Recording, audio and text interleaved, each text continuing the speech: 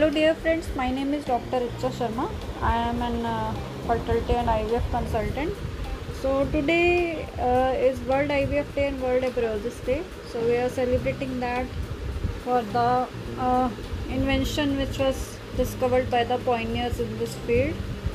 So it is due to the efforts put by them in the right direction, which is very beneficial to the human beings, because it has given hope to millions of couples, and it is now about 44 years into ART, into IVF, that lot of new inventions have been added on, and it has further given happiness to those couples who have been longing for this happiness for long.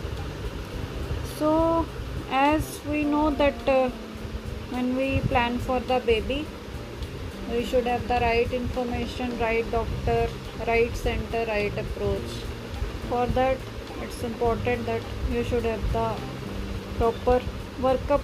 You should know your problem first, like what you are suffering from, whether it is a male factor, female factor combined, or it is unknown, unexplained, or idiopathic.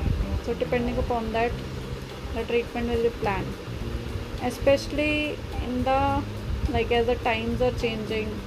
So we see that lot of centers are there with the variable laws as per the nation and the law of land, which obviously the citizens have to follow, and the doctors, embryologists and centers have to follow.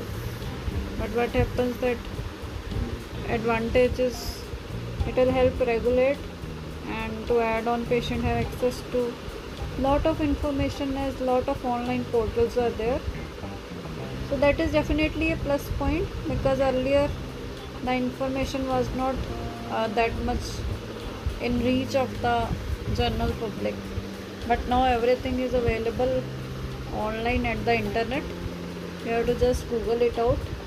But thing is that you have to Google for the right thing. So it is better you should seek the guidance of the right or the concerned person who is into this field, because otherwise what happens, you may come across many such informations which may be half cooked or not up to the truth they should meet. So obviously that will add more confusion to you.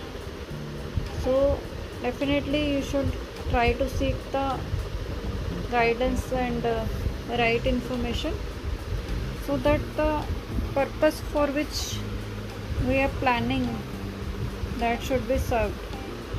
Because ultimately what we need as doctor and patient, we want to have a healthy baby, and that too after seeing that it should be possible with our genes, our gametes.